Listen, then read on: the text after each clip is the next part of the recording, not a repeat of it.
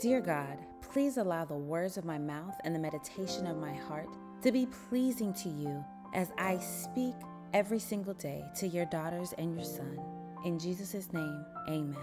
This podcast is devoted to you, for you to get a few moments each day as a reminder of how much God loves you, how faithful He is to you, how much grace and mercy He has abounded upon you. So listen to 1, listen to 5, or listen to 1 over and over again. Take the time every day to commit to hearing your love letter from God. Dear God, open your daughters, your sons' eyes to see your majesty in ways that will forever change the way that they see you. In Jesus' name, amen. Embrace His majesty.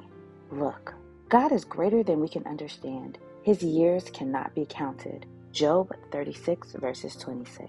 Beloved daughter, beloved son, I am a big God, but I am also a personal God. I know every hair that is placed on your head. I made you unique and gave you life. Embrace how big I am and understand how special you are. I have called you to live a life above mediocrity. Whenever you doubt, look around. Reflect on the promises I have kept and see all that I have created. I love you, and I long for your faith to burn brilliantly in your soul.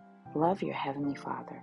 Our human minds will never be able to comprehend how great God is that we serve. However, we can embrace His majesty by meditating on the amazing things He has done for us and on the beauty of the created world around us. Then we will stand in awe of Him.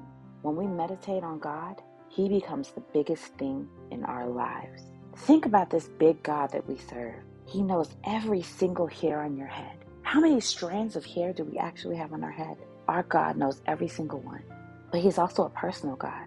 He's a God that wants you to come to Him, to talk to Him, to embrace Him when you're in doubt, when you have feelings of self-loathe, when you don't know how to love yourself or tap into your inner core. This God that you serve, this big God, this personal God, wants you to lay it down in front of Him. So today, remember, embrace His majesty.